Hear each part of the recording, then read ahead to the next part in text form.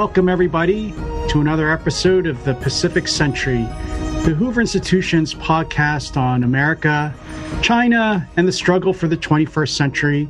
I'm joined with my ever faithful co-host, Misha Oslin, fellow at the Hoover Institution, longtime friend and colleague.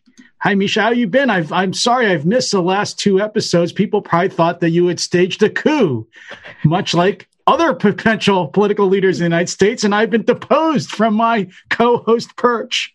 John, people are they're demanding a recount of the votes for this podcast. They're saying, what happened to John? There's been fraud because he hasn't been on for the past couple, and we missed you. We had we know times are tough. You're busy. I see right now our viewers can't, that our listeners, that you have a tie, which means you're doing something important.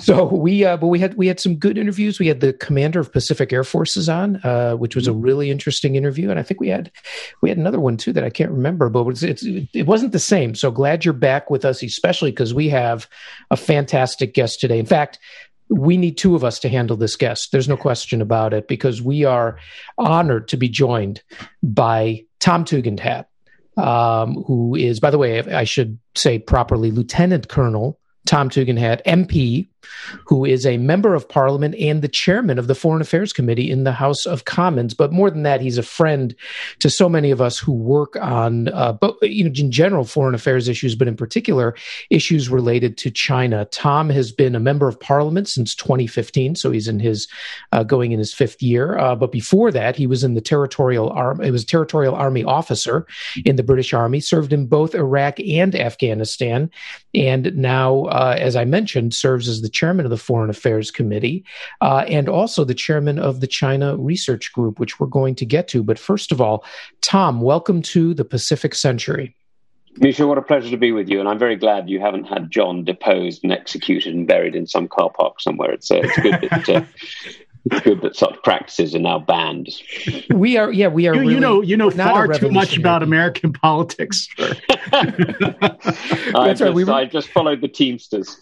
Right. We were going to have the. That's right. We were going to have the Teamsters edition with John wondering where is John every week, but luckily he's back symbolically on the desk. But we're such an unrevolutionary people, except just once, and so we really don't go for these types of depositions or radical regime changes. And in fact, according to many people, what we're doing right now is going back to the way things have been for quite some time. And the big question for us, of course, is, does that mean it's going to be the same old story about China? We've talked a lot on the podcast about not only China's own development. We've had Rana Mitter on, and we've had a bunch of folks who know China deeply inside and out. But we've talked, of course, for the past several years about the Trump administration's approach and trying to understand what they've done. And so we're particularly interested to talk with you about the UK, about UK policy to China, the drama over Huawei and questions over things that we face, influence campaigns. But we know that in particular, you have dealt with it in part through the institution of the China Research Group. So maybe you could tell us on this side what the China Research Group is. Let us know a little bit about the state of play on China policy in the UK. And then we'd love to switch to talking about a report that you and the China Research Group just released this week. Sure. Well, look, the group was supposed to be set up in sort of late last year, but then we had a few things came up, including a leadership challenge, and more Brexity issues, and then a general election, which really meant that our attentions were elsewhere. So we got round to it in February this year. And we've set up, this is a colleague of mine, Neil O'Brien, and I have set up the China Research Group in order to really be better informed on China. I mean, one of the things that really struck us both was, if you asked most MPs who the Secretary of State of the United States or the Foreign Minister of France was, you'd have a pretty good chance of getting the right answer. If you asked the same question about China, you'd have a very low chance of getting the right answer. And so neither for nor against any Chinese position or any position on China, we set it up in order to really help people to know a little bit more about what's going on. Now, I'm not surprised that when people become a little bit more informed, they get a bit concerned because you've spoken about having run emitter on your show, and I listened to it, and he makes very persuasive and I think incredibly strong arguments as to why there are strong elements of concern as to the direction of China's travel at the moment. And unsurprisingly, that's something that's shared by many MPs, and indeed it's one of the reasons we sought better information so that people could realize what was going on. So I have to say, one of the things that you do, well, before we get to that, I was going to talk about the newsletter you guys send out, which I actually find very useful. And I don't know if anyone can sign up for it, or it's just those of us who are personal friends of Tom T. can sign up. It's really a great compilation, quite frankly, of interesting pieces on China. I have noticed there haven't been any Oslin U pieces yet, but nonetheless, we're hoping that we understand it's early days. First of all, who's the membership of the CRG, and what is the level of China knowledge? As you said, you would have less chance of getting someone who would know who the Chinese foreign minister is. But are you China experts? Are you China? I don't want to say dilettantes like the rest of us. We're all dilettantes. But are you? Who is it that's the CRG, and why is it important? So the CRG really is a collection of conservative MPs who are not experts. But the reason we set it up it was not because we thought we could produce massive amounts of expert China knowledge. We knew we couldn't. So what instead we decided to do is to find out who the best were and to share their reports, share their articles, and so on. Now, you'll notice in quite a lot of the stuff that we put out, very obviously, most of the copy is links to news stories from around the world. That's because that's the nature of most of the information. But we also share reports. The ECFR put out really good stuff. There's a lady by the name of Yanka Ortel who puts out excellent stuff. There's people in the Bertelsmann Group. There are people around the world. There's ASPI in Australia. Rory Metcalf is one of the professors there. And we share those as well. We share links to those because what we're trying to do is to improve knowledge. Now, actually, we realized pretty early on that there was no point in trying to keep anything secret, as I suspect there may be some people in other countries who would try and get in there anyway. So everything we do is public. Anybody can sign up for any of it. And though we are a conservative, we're a bunch of conservative MPs, so of course we're conservative-minded in that sense. We have Labour members subscribing to our newsletter. We have people from around the world. And if anybody wishes to, you're very welcome to join us. Just go to chinaresearchgroup.org, that's the website, or at China Research GP on Twitter. And you'll find us there and, do sign up. Yeah, it's funny you mention, as you were mentioning, I was thinking it is a relatively small community. Yanka Ertel, these are people we all know, and Rory Metcalf in Australia. In fact, we should probably have both of them on the show, John. Yeah, you should. At some point, we have reached out. Believe me, we've got 3 different time zones now. You throw in Australia, and one of us is going to be up in the middle of the night. So we do what we can. It's always the Australian who's up in the middle of the night. This is my experience. Always the Australian. Why you guys set up a prison colony there is beyond me. Well, because no one else wanted to stay up in the middle of the night in London, obviously. I wanted to ask one question before we get to the report, which is interesting. You mentioned that the CRG is a Tory group. And why there's no Labour folks involved or Lib Dems. And it's interesting because, of course, in the U.S. Congress, and I know you know Mike Gallagher, whom we had on the show a few months ago, he is part of the China study group in the U.S. Congress, which was also only Republicans. The Democrats didn't sign on, and I found that interesting, especially given trade issues. So was there a reason that it's just folks from the Tory side? The reason's terribly boring. It's just easier to set up single party groups. So we did. And as I say, the whole thing's public anyway. So actually, I can tell you there's an awful lot of Labour people who sign up to the newsletter, who attend our meetings. It's not that I know obviously everything Conservative is good and everything Labour is bad. But I have to say Stephen Kinnock is a fantastic Shadow Asia spokesman. And if he and the Shadow Foreign Secretary, Lisa Nandy, and I mean, you could barely put a cigarette paper of difference between us on China policy and concerns that we have. They both very regularly attend our events. And I mean, the reality is we're conservative because it's easier, but not in. No, I get that, and actually, you're right. Stephen Kinnock, another person we should have on the show, was fascinating. I interviewed him for the policy exchange report that I was part of and was writing at the time, and he was just really impressive as the shadow. Is he the shadow foreign minister or just for Asia? No, he's the shadow Asia minister. Asia minister, yeah. And of course, in the UK, and I want to use this to segue into the report that you guys just released. I need to pull it up because I do have it right here, so I can reference it appropriately. I don't know where it is. I'll find it in a second. Here we go. So the UK has begun, you're undergoing what's called an integrated review. It's a little bit like our national security strategy review. It's being run out of the Prime Minister's office. And again, our common friend, John Bew, is largely in charge of it. But there's a lot of changes on the UK side. I don't know if all of our listeners are aware of the Foreign and Commonwealth Office has now become the Foreign, Commonwealth and Development Office. There is a new head for the Indo-Pacific. There was never an Indo-Pacific head in the FCO. There's a new Indo-Pacific head in addition to the traditional Asia heads. And there are at least reports, and certainly I believe from what I understand, that there will be a strategy for the Indo-Pacific coming out of the FCDO, or at least to represent the government. So just in time, you and the China Research Group have released a report called Defending Democracy in a New World, a toolkit of policy options for responding to a more assertive Chinese Communist Party. Again, this is available through the China Research Group, and I encourage everyone to go and look at it. I'd like to ask you about it. Just let the folks know you've divided it into three parts. So the first part dealing with human rights, the second part disinformation campaigns, and the third part economics. So normally in the U.S. we'd probably start with security. We'd look at other political issues, and then eventually we'd get to the economics and human rights. But can you tell us a little bit about what the report?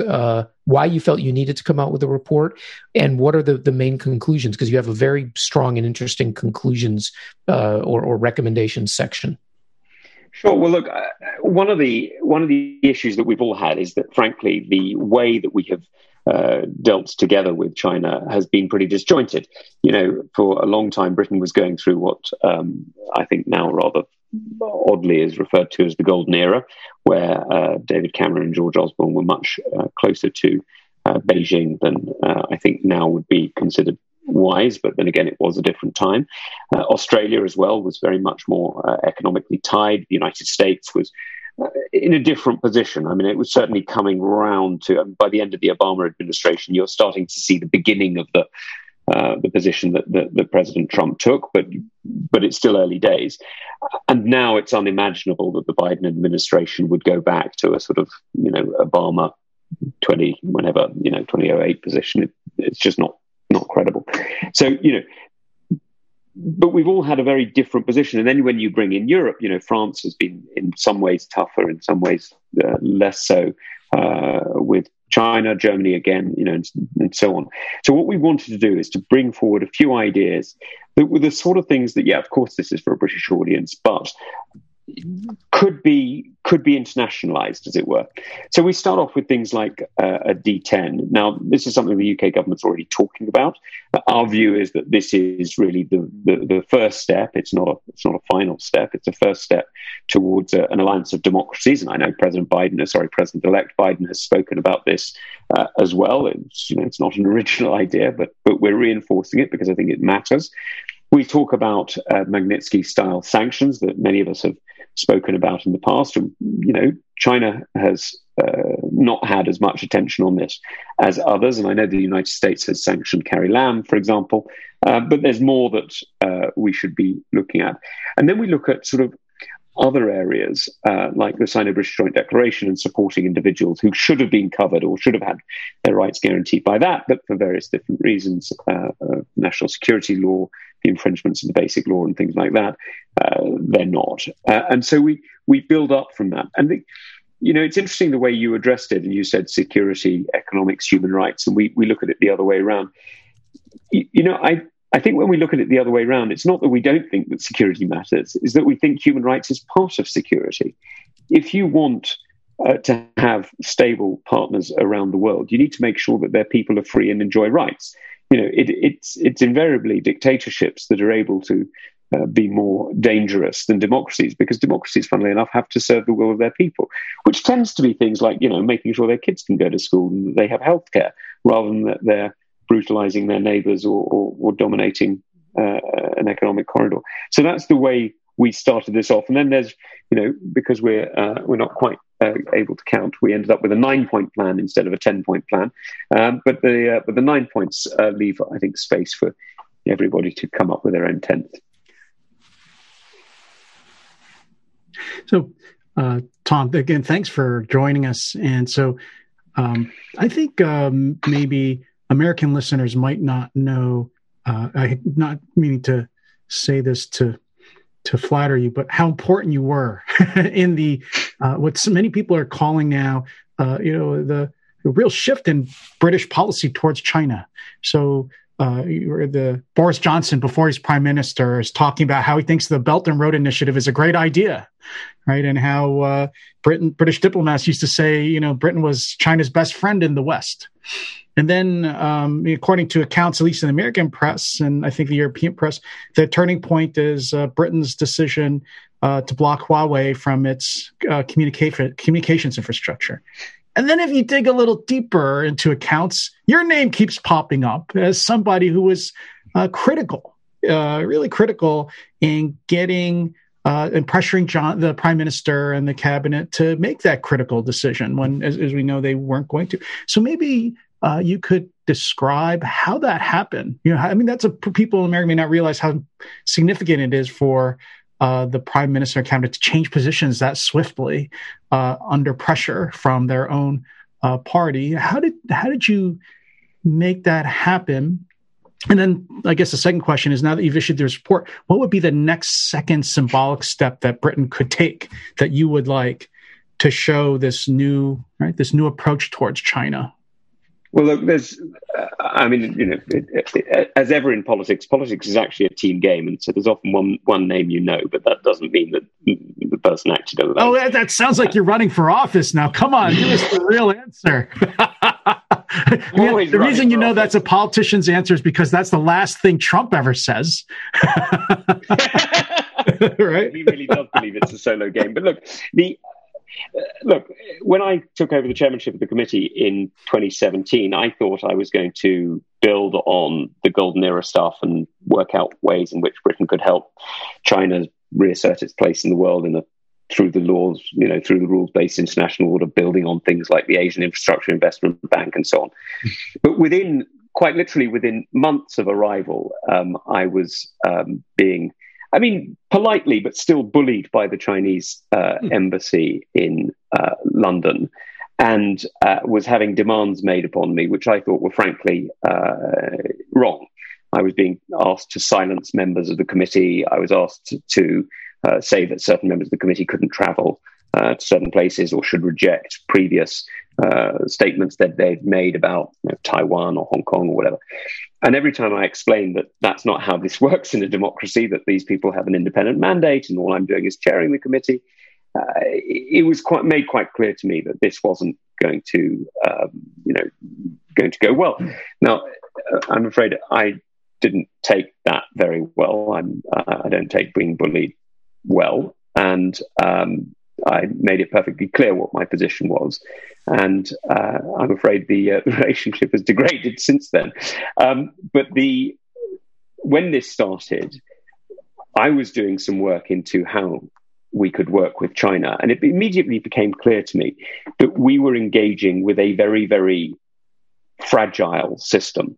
The erosion of human rights in Hong Kong means that any economic construction on the top of that foundation is like building your house on sand, because if you do not have rights of association, rights of speech, rights of assembly, you're very quickly going to find that you don't have property rights either, and you don't have legal rights to guarantee your investments or your intellectual ideas.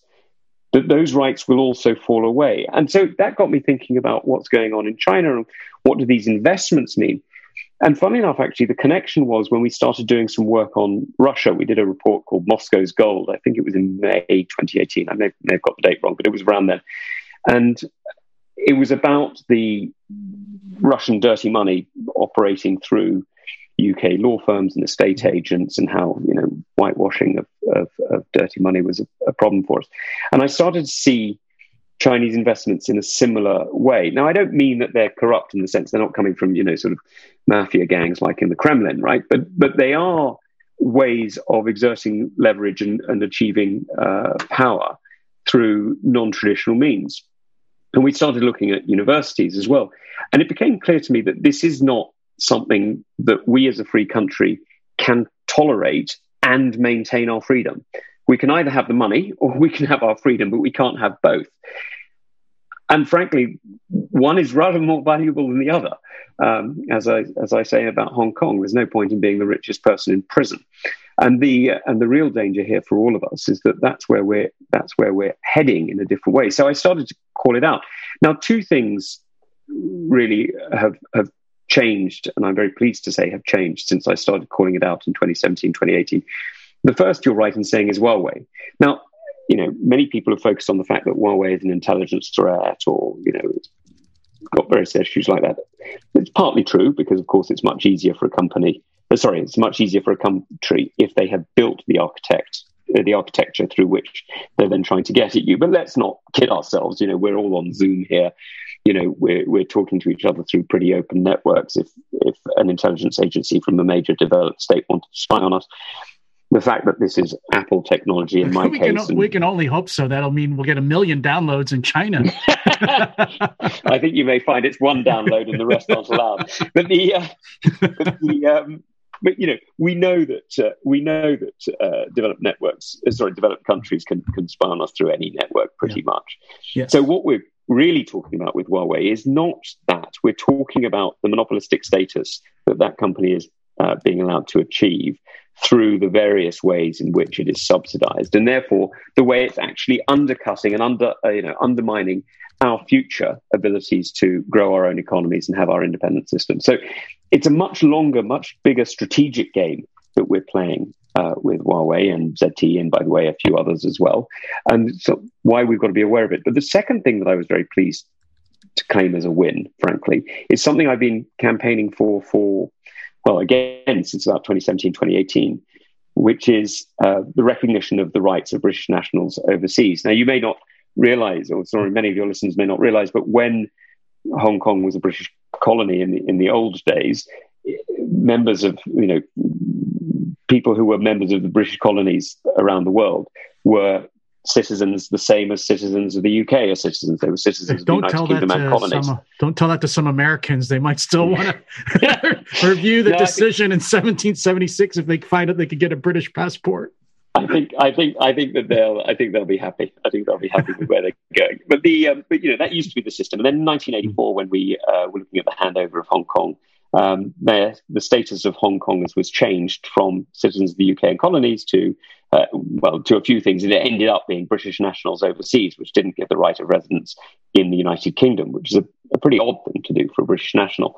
And I'm very glad that we've corrected that. And we've corrected that by giving 5 years visa-free travel, after which it's pretty easy to transfer it to full citizenship. So I'm very glad that those two fights that I have been part of, the second one, the Hong Kong fight, alongside many others, including some very, very impressive activists from Hong Kong Watch and places like that, we've got to the right place. But the next thing that we've got to do, and you're right in asking, John, what is the next thing? The next thing is, how on earth do we support the architecture of the system that we've built over the last 70 years to make sure it isn't undermined? And this is where, you're absolutely right. When the Prime Minister was Foreign Secretary and he spoke to the committee about the Belt and Road Initiative and how it offered opportunity for the United Kingdom, many of us pushed back and said, you don't understand. You're sowing the seeds for our destruction by supporting these ideas. And he was very in favor of it, and I understand why, because it is an economic opportunity. And in some ways, China is the new Rome. It is a truly global empire with, genuine historic and cultural depth that very few others can match. And for those of us who are sort of concerned about it, it's not that we're trying to constrain or harm China in any way. It's that the way in which the current Chinese state, Beijing, the Chinese Communist Party, are pushing growth is actually undermining the system that has lifted 850 million Chinese people out of poverty, that has allowed China to become the second and perhaps soon the major economic power in the world, and that has seen China change from, frankly, a broken pariah into a major respected nation. And that was the direction it was going until General Secretary Xi. So we hope very much that we can find a way of helping China get back on track. But that is about working together. That's about... Before I turn it back to Misha, just to ask you a question I think a lot of listeners in the U.S. would be very interested to hear about, that you just mentioned as an aside, which was what China's been up to within the United Kingdom. You mentioned the embassy trying to bully members of parliament, and then you mentioned efforts to fiddle with universities and research, and of course you've mentioned economic ties. What has China been up to within the UK? I mean, Americans have similar concerns, but maybe we haven't seen it in such a high profile as the way you've just mentioned. So look, I've been speaking with the University of California. I've been speaking with university assistants in Sweden, in Australia, and we're all seeing the same stuff, right? I mean, we are all seeing exactly the same thing, which is we are seeing students who are, frankly, coming from sources that should raise security concerns. We're also, on one level, that's, the fact that there are students who are seeking to take knowledge back to their home country, that really shouldn't be seen as too much of a surprise. But what we're also seeing much more seriously is we're seeing students undermining the freedoms that we value. And the way they're doing this is the Chinese state is organizing pressure on students overseas, that if they do not comply with the wishes of the Chinese state abroad, then their parents will be in some way punished, or they will be removed from their courses. And so what they do is they protest universities that want to discuss, for example, water rights in Tibet. Things that you and I may think of as human geography questions, not political questions, but simple human geography questions, maybe to do with climate change, maybe to do with salination of, paddy fields in eastern China or whatever. But these will be considered political. We will be silent, the students will lobby against and put pressure on universities to silence them. And if the universities do not comply, the universities will be threatened with having students withdrawn.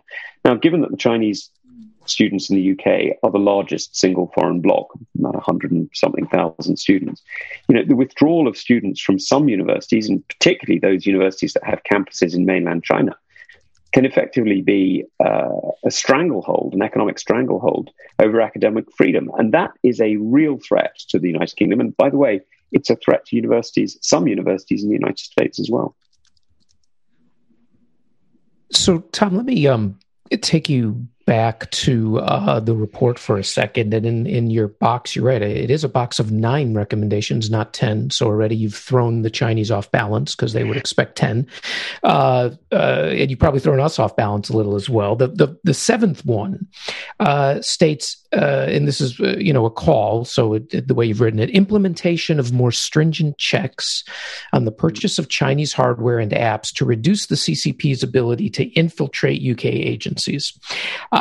Most people are going to be thinking about Huawei in relation to this. And I'd like to ask you, now that the Germans have decided to let Huawei in, and it sounds somewhat like under the conditions that the UK was going to before the reversal of the decision, and the fact that Japan and South Korea have decided to let Huawei in, first, do you anticipate Britain holding the line? Second, do you anticipate the US holding the line? And how are you going to respond if it turns out that the Biden administration decides, in order to dial down the temperature or show good faith, that they're going to revisit the Huawei decision, which really broadens out into the whole question of how does Britain begin to think about responding to what a Biden administration might do? But maybe you can start with the Huawei part and then go beyond that. Sure, look, I think it would be an error. The reason the UK didn't take Huawei and has got onto the path to zero in the bill that was introduced to Parliament on Monday, I think it was, is because it's the right thing to do for the United Kingdom. Now, I happen to think it would also be the right thing to do for other countries as well. But fundamentally, that's their problem. My problem is the United Kingdom. So I'm focusing on what I can do something about. I hope that Germany will change its mind. I can't tell them to, but my opposite number in the German Bundestag at the Foreign Affairs Committee, Norbert Röttgen, and I speak often. And, I'm not alone in Europe in calling for this. Pavel Fischer, my opposite number in the Czech Senate, also calls for this. There are many other people in European parliaments calling for the same thing. I'm sorry about Japan's decision. I wish they hadn't done it, but I understand that they have pressures. We all have, politics is local, right? And so I very much hope that President Biden doesn't decide to do it. It will be up to the United States to decide how they must act. I don't suspect it's much of a danger. I mean, after all, it was one of the few things that Nancy Pelosi and Donald Trump agreed about during their time was the need to deal with China. And I think what I'd like to see us doing much more of in the future is looking at how we can make China policy work with other policy. And, this things like carbon pricing, perhaps, to recognize the actual cost of Chinese manufacturing as opposed to the hidden cost, and working out better ways of onshoring jobs back in the UK, the US, Germany, and whatever else. Because there's a huge number of ways in which we can make our China agenda and our environmental agenda or our human rights agenda or whatever align, because they do overlap. But the question about that you raised about our point 7, the implementation of more stringent checks on the purchase of Chinese hardware, is really the recognition that what we're seeing here isn't a single route for influence. We're not seeing, this isn't the corruption of local politicians or simply information operations. It's everything. It's everything all at once. And some of it is to do with investments. And this is why I'm very glad that the UK government has finally introduced the National Security and Investment Bill, something that the committee I'm lucky enough to chair has been pushing for the last 3 years, because we've needed a CFIUS type system in the US or FIRB in Australia in order to recognize that actually, not all of these purchases are what you think of as sort of market purchases. They're actually ways of extracting leverage. And as sadly the world is likely to go through some form of a recession following this COVID crisis, the reality is that those companies that rely on market financing are going to most likely find it much harder to get finance than state-owned enterprises. This does mean that state-owned enterprises will be at an advantage. And we need to make sure that our companies don't find themselves simply being victims of hostile action. So let me, since we're running up, we know it's late over in London, and we're running up against a little our time. We don't try to go much beyond 45 minutes, 40 minutes or so. Let me ask you to take off whatever hat you wear in Parliament and put on your beret and talk about the security. Now, you mentioned security a little bit earlier when you talked about human rights as a part of security, and I think we certainly all agree with that. I mean, what's happening in Hong Kong is probably one of the best examples right now, and it's a tragedy. I mean, people really have to understand that Hong Kong is no longer the free territory, the free area that it was, and we've got to, we usually don't see changes so dramatically and so quickly. So there's a lot that people still have to catch up on as to how Beijing is changing the security equation in Asia. So I'd like to ask about the UK and security as we would more traditionally understand it.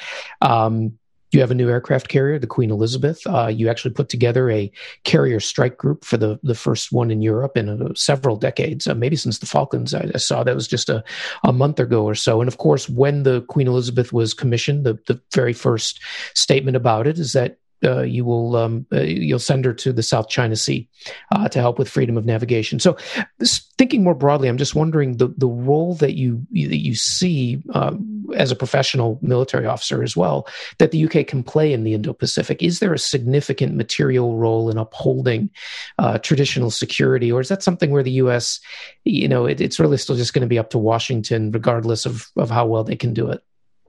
No, I think it's something that the UK can really help with. Look, the Queen Elizabeth and the Prince of Wales, our two new aircraft carriers, are both capable of carrying the F-35B variant. And as you know, that's becoming the standard aircraft for many of our allies, not just the United States and the UK, but actually also Australia and Japan. And I had a very interesting chat with the then Japanese defense minister a number of months ago, who was very keen that one of our carriers should dock in Okinawa and have Japanese F-35s flying off it. Not just because of the symbolism of it, but actually because Japan is wanting to have a more integrated role in its own defense. And I think it's a role that many of us would welcome. It's an odd thing to say, but Britain is still a Pacific power in an odd way. We do have a few interests in the Pacific, and we have a few responsibilities as well. We're part of the five-party defense agreement. And we have something that very few other countries have. We have the remarkable ability to interoperate with some countries as though we were one. And although we're very, very close to the United States, the truth is that the closest alliances we have are with Canada, with Australia and New Zealand.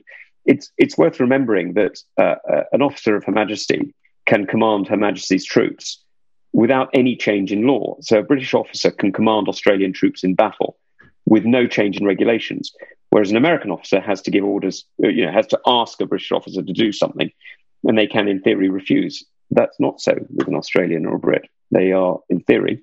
Don't get us started on the Empire, because we love it. We want it to come back. My commander in Iraq. This is all just getting us excited. Well, my commander in Iraq in 2003 was an Australian, and he was the squadron commander. That was it. And it's worth remembering, because that means that we do have British officers on Australian ships. We have Australians operating on British ships. So having an interoperable battle group with Australia, New Zealand, and Canada is absolutely something we can do. And I firmly expect us to be putting fleets together in years to come, because it's in all of our interests. And it offers us something that very few other countries of our size can achieve, which is the ability to have strategic depth and flex. If we need more ships in the Atlantic, we can borrow from Australia and New Zealand and Canada. And if we need more ships in the Pacific, then they can borrow from us and from Canada. It's a way of having depth that would otherwise be difficult to manage. I think it's a crucial point. And of course, just last week, Australia and Japan signed a defense agreement to allow for joint access to bases. And so that just offers more opportunity for Britain to get involved with its closest ally, as well as an increasingly close partner. And I think Americans also, we forget that Britain has about at least 1.5 million dependents and expatriates living in the region. It has territory. It has partnerships through the Commonwealth stretching from the Indian Ocean into the Western Pacific. In many ways, you're as much, if not more, of a Pacific power than even the United States is, because we get to Hawaii and then we've got Guam, and that's about it. But for you, it really is throughout the region. And so there's, I think, an enormous amount of opportunity there. Well, Tom, we've sort of run up against the end. I would love to keep talking. I know John would as well with you about this. It's fascinating. Again, we would encourage everyone to go to the China Research Group to sign up for what you can and participate in what you can. It's a great. It's not only a great collection of issues that you discuss, but it also helps us understand how our closest friends see the region. So thank you for fighting the fight over there, for leading on these issues. I think it's going to become even more important in the coming years that we maintain a close linkage on this. And I hope we can have you back sometime. So thank you for joining the Pacific Century. Thanks, Misha. It's been a great pleasure. Nice to see you too, John. Thanks, Tom. And John, so glad to have you back. We will come back again soon. So say goodbye to everyone. Bye, everybody. So on behalf of John Yu again, this is Misha Auslin, thanking you for joining us on the Pacific Century.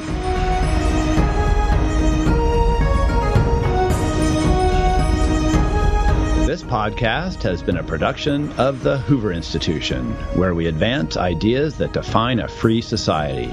For more information about our work and to hear more of our podcasts or see our video content, please visit hoover.org.